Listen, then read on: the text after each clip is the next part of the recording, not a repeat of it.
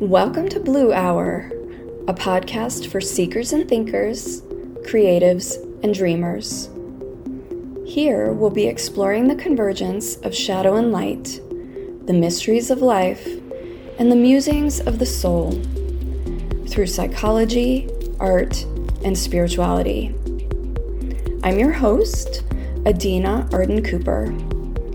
Please join me on this magical journey as we expand our consciousness and infuse our lives with more wonder, love, and fulfillment.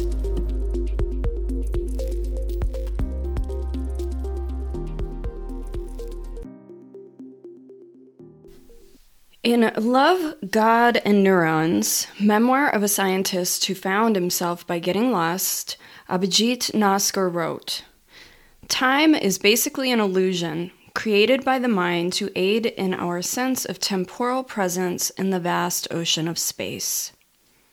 Without the neurons to create a virtual perception of the past and the future based on all our experiences, there is no actual existence of the past and the future.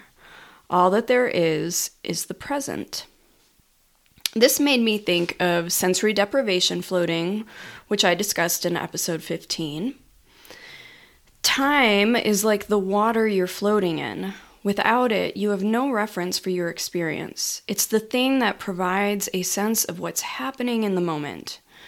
Similarly, time is the substance that holds our memories, that gives us a reference point for our experiences. How we interpret those experiences is the work of the mind. When I do IFS therapy with clients, we address the fact that parts of self don't comprehend the passage of time. Parts tend to be frozen in a moment, unaware of changes that have occurred since the particular time they experience. Whether you do IFS therapy or not, you're likely to sense this as you age. It can be hard to fathom the passage of time as linear. Some experiences feel both distant and near all at once. You still recall certain experiences as though they're happening right now. Just listen to a song you heard a lot during a particular time in your life, and you'll be transported right back to that time. Like swimming through the sea, you can reach out and grasp, yet not grasp, the moment. When we're young, time seems to move so slowly, but when we get older, it starts whizzing by. For me, there was a period in adulthood when time wasn't a major concern. I was too busy living, taking care of responsibilities and managing each day. Then all of a sudden, my kids are grown and don't need me as much. My parents are older and sometimes need more. And the face looking back at me from the mirror is someone I don't quite recognize. I suppose this episode is mostly for listeners in middle age, my fellow Gen Xers, the angsty rebels turned soccer moms, the grungy skaters turned divorcees, the lazy wanderers turned tenured teachers. I can only really speak from my experience, but I think my sentiments are felt by many of my peers.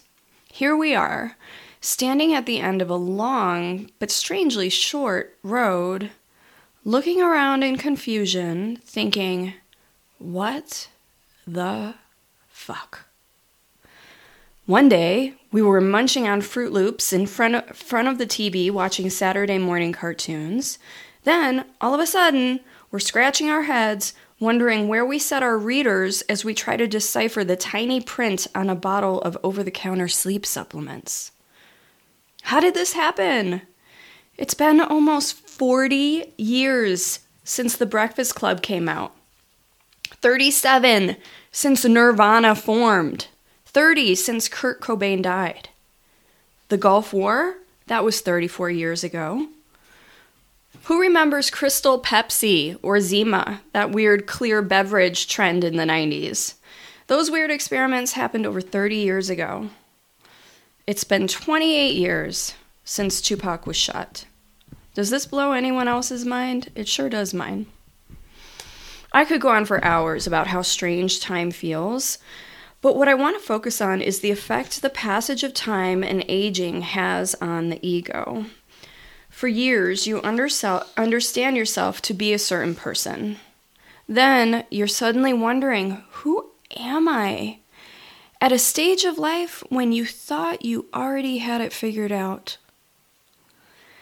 Our identities are wrapped up in our physical bodies, what we look like, how able our bodies are, and how we physically feel influence how we understand ourselves. In middle age, our physical bodies are changing rapidly, and it can be hard for the mind to catch up. There's a dissonance between how we feel on the inside and what we experience on the outside. Whose body am I in? What the hell is happening to my neck? Why do I have wrinkles on my knees, for crying out loud? The transformation of our physical bodies as we age can incite an uncomfortable identity crisis. We spend our lives up until this point measuring our worth to a large degree by how we look. When we begin to look older, we're forced to reconfigure self-understanding. All females have been catcalled. It starts really young, before we can even understand what the heck is happening. Most women find this annoying, uncomfortable, or even frightening. Then it stops. No more catcalls. No more suggestive glances when walking down the street. Strangely, the absence of something so unwelcome feels oddly disappointing. Who are we if we're not sexually desirable anymore? How do we measure our worth now? Puberty was weird and sometimes scary, but somehow we knew it was ushering us into something potentially better. Women in perimenopause are again faced with weird and scary things happening in their bodies, but this time it doesn't feel like it's leading to something better. Our understanding of ourselves, ego identification, is also tied to the roles we play, such as our positions at work and our interpersonal relationships. This initially begins with our family of origin, our relationships with parents and siblings. What happens to that understanding of self when parents pass away? How does identity shift when we're no longer someone's child? Parenthood is a huge identifier for many people. It helps many people find value and a sense of purpose in life. When kids grow up and become independent, it can be difficult to know what to do with yourself. Adjusting to a new role in your child's life is hard. Letting them go off to live their own lives may leave you feeling helpless or insignificant. When my son left for college, I was surprised by how little I'd heard about what that's like for parents. There seems to be this expectation to be proud and relieved. While those feelings are there, so is sorrow and fear, but no one really talks about that. No one talks about what happens to a marriage when the kids leave, or what happens to a parent's sense of self. We just gloss over emotions and carry on like there's not an internal tempest occurring. Then we look at our friends and acquaintances who are doing the same thing and presume they're just fine and wonder, what the hell is the matter with me? We also learn to measure our value by what we achieve or possess. Some people find comfort in these things by a certain point in life, having accumulated a degree of abundance. But even then, there's also often a feeling of emptiness that comes from knowing that the material stuff is actually sort of meaningless. And some people never make it to the level they once hoped. They never achieve financial security or accomplish certain life goals. This brings a reckoning and confrontation with a harsh truth.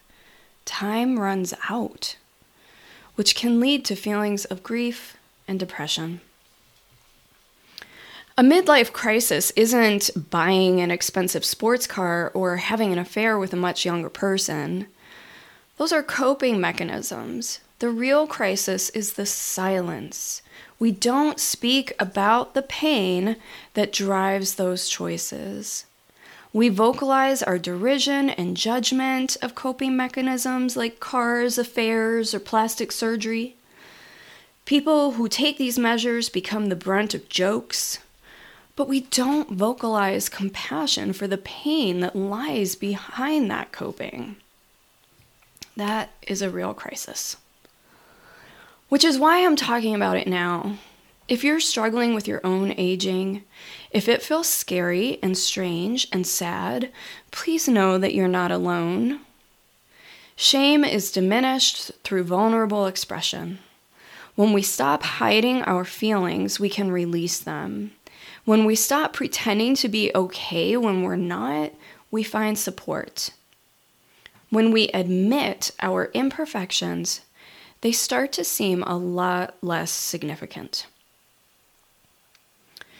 David Bowie said, "Aging is an extraordinary process whereby you become the person you always should have been." Such a beautiful truth. It's about self-confidence. When we believe in ourselves and love ourselves, we know our own inherent worth. We don't need to gauge our worth by society's ridiculous standards. We don't need to impress anyone or to be liked to know our own value. Not everyone reaches that point where they become the person they always should have been. Some don't get there because they never acknowledge or separate from their egos. They continue to buy into the bullshit that emphasizes surface over depth and hierarchies over connections. Life is a gift, all parts of it.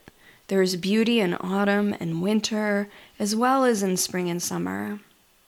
It helps if you can embrace this. So you may be wondering how to do that. I believe it starts with acknowledging the struggle. Witness the workings of your ego. Notice how it's responding to getting older. Explore the feelings that arise. Identify what triggers those feelings. Maybe I've spoken for some of it already. Maybe there are other challenges you're experiencing that I neglected to mention. You're not wrong to feel what you feel, no matter what that is. If you're having trouble identifying specific emotions, notice what happens in your body when you bring awareness to your own aging. Notice where the emotion is physically felt and start there. Simply witness and acknowledge what's happening for you. Validate your experience. It makes sense that you're having it. None of this is easy. Also consider how you regard the elderly. What experiences have you had with older folks? If anything upsetting or traumatic comes up, it will help to sort through that more with counseling or by some other therapeutic method. Sadly, our individualistic society fails to appropriately honor elders. We treat older people like children, or worse, like useless burdens. We hide people away in nursing homes. We fetishize youth. All of this turns aging into a shameful experience.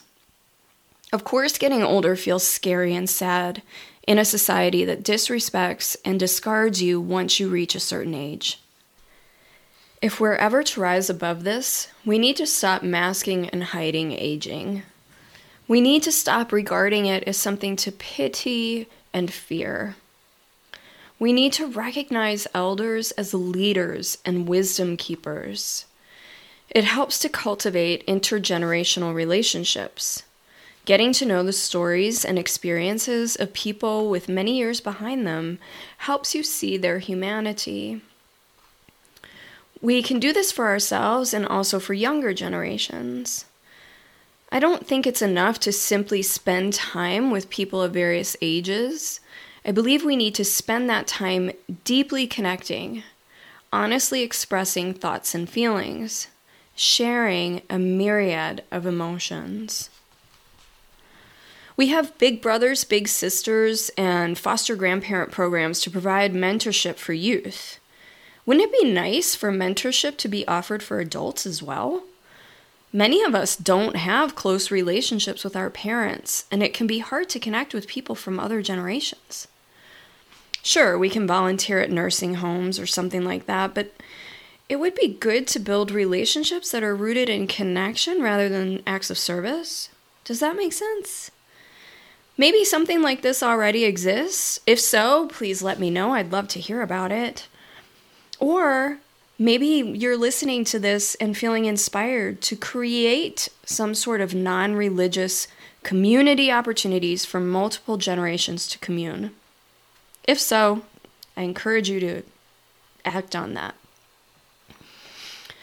As someone who's aging, it occurs to me that in order to attract respect and reverent care in old age, I need to be someone who's earned it.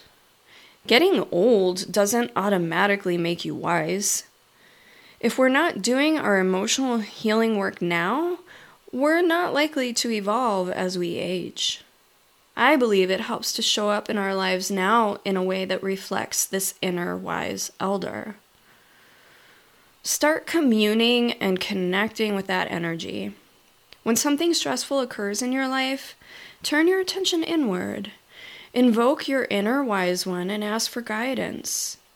Imagine what they would tell you to do, and then do it. I sometimes get nostalgic, especially for the 90s, I guess because that was the decade when I started to really become the person I wanted to be. It was the first time I felt autonomy, freedom, and joy. Sometimes the nostalgia turns into sadness, grief, really. Sadness over the loss of people, places, energies, but mostly for the loss of my younger self.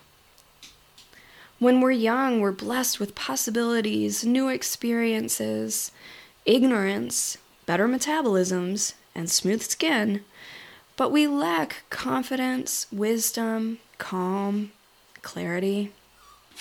I'm not sure I would trade what I've found with age to return to a past that honestly has been idealized. 22-year-old me was riddled with confusion, insecurity, and unresolved trauma. Honestly, I don't want to be her again. Which brings me to a quote by writer Finley Peter Dunne. "The past always looks better than it was. It's only pleasant because it isn't here." Food for thought. Curious to know how that lands for people. Is there a period of time that you miss? Would you trade where you are now to get back to that time? Reckoning with aging and the passage of time asks for honest and compassionate witnessing of the fear and grief. It asks for cultivating a respect for elders and envisioning a more optimistic or empowered elder self. It asks to grieve and release the past so you can live more fully in the present. It asks you to be someone worthy of dignity and respect at any age. I'm not yet familiar with many books or resources to support the process of aging joyfully, but I can recommend the book The Dangerous Old Woman by Clarissa Pinkola Estes. Estes posits that, quote, "We are each born with two forces that give us every lens we need to see who we really are.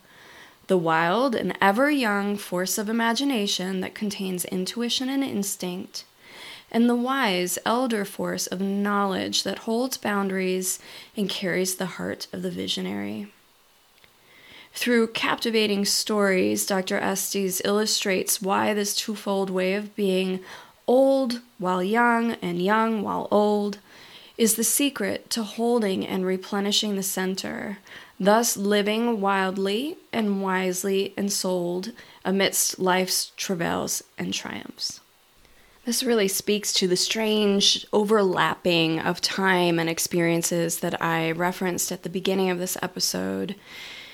I know I'm going to make it my objective to stay young at heart, even as I grow and expand my wisdom and even as I age. Anyway, I will put a link to this book in the show notes for anyone who's interested. So, my fellow Gen Xers, when have we ever done what's expected of us? Let's bring that contrary spirit to aging and not turn into our parents. Stay young at heart, stay sexy, and keep on fighting the powers that be. Let's show them how to age spectacularly. This episode is dedicated to those who didn't make it long enough to grow old with us. Sadly, I think most of us know someone who passed far too soon. So I'd like to just give a shout out to them. They may be gone, but they certainly are not forgotten. And with that, I'll send you all off, wishing you lots of love. Be well. Thank you for listening to Blue Hour. To find out more about me, Adina Arden Cooper, and my work, visit my website at firebirdcreative.me. You can also follow me on Instagram at fire.bird.creative. If you liked this episode, please share it. And if you like this podcast, please review and subscribe. Join me for the next episode. Until then, I'll leave you with the words of Rumi, famed 13th century Persian poet, scholar, and mystic. Wherever you are, and whatever you do, be in love.